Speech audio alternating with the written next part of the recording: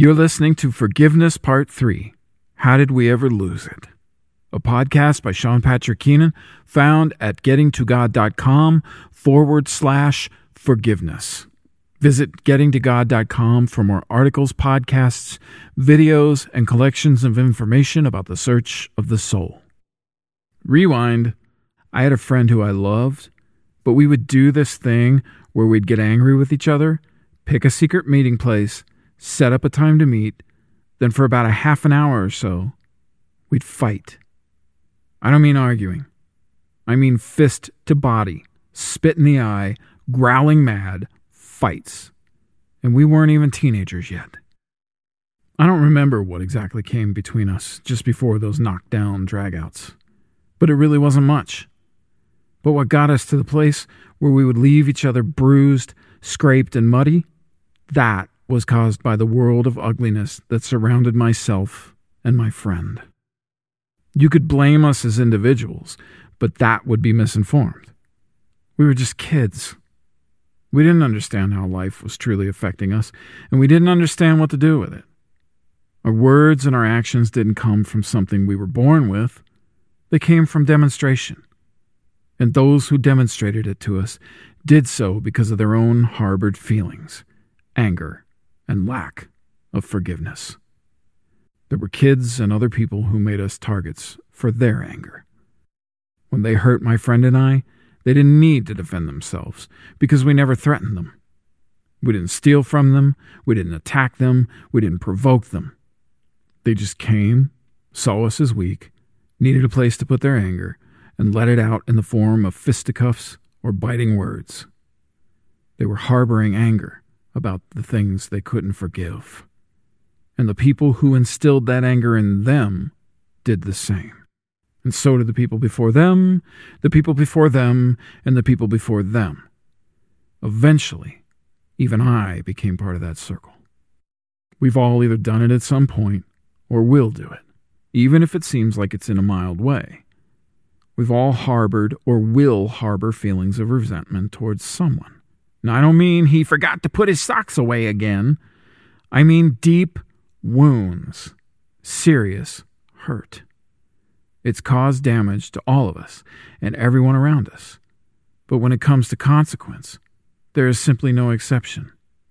As long as there's something we can't forgive, we share the chains. So when this is such a damaging practice, when it goes completely against God's law, why do we do it? There are three main parts to any wrong behavior: the emotion that empowers it, the false information that justifies it, and the vehicles that deliver that information. And if you examine the world for even just a moment, you'll see that formula everywhere. Pass a fast food restaurant. The emotion is the pining for convenience and the addiction to the food. The false information is the advertisements that make it look like something that belongs in the human body. And the vehicles that deliver that information are things like media and peer influence. Seeing a provocative image on the internet, then deciding to dig for more explicit images? The emotion that powers the search is physical lust.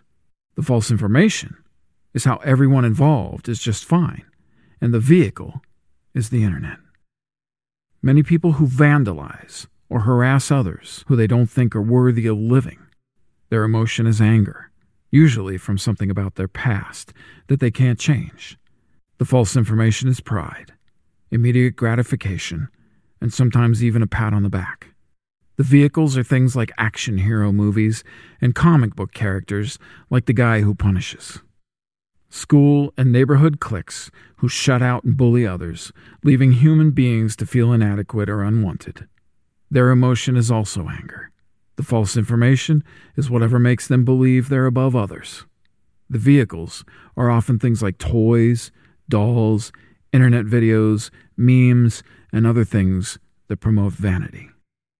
The formula is everywhere. It's in magazines, billboards, movies, TV shows, and music. It's next to impossible to get away from it, and even more impossible to grow up without its influence. We're falsely led to believe that, somehow, we gain when we don't forgive. we're falsely led to believe that we have the right to become judge, jury, and executioner. God doesn't condone it. God doesn't allow it. And God doesn't let it go without a lesson. That lesson often comes in the form of loss.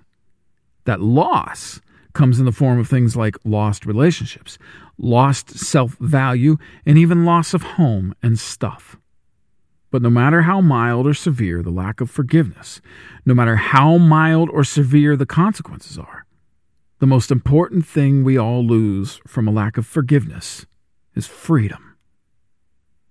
In Mark 12:29, Christ basically tells us that the two greatest commandments are to love God with everything in you and love your neighbor as yourself. He says there are no greater commandments than these. And by the way, Jesus is not making a request. That is a hard and fast rule for making God's system run properly. Aside from that law about loving and forgiving, there's another one that's important here. James 4:4. King James! I really like doing that. But seriously, quote, "Whosoever therefore will be a friend of the world is the enemy of God," unquote. And because, and I can't say the word because, and because God commands us to forgive, when we don't, we choose to go with the world that justifies and even sanctions murder, theft, hate, and a lack of compassion in community. We choose to go against ourselves, the people we love, and we choose to go against God. God is love. A lack of forgiveness is not. So anytime we lose forgiveness, we do it because we give in to our worldly and evil pressure.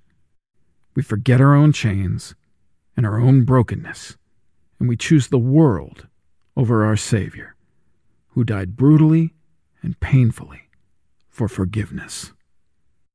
You've been listening to Forgiveness Part 3, How Did We Ever Lose It?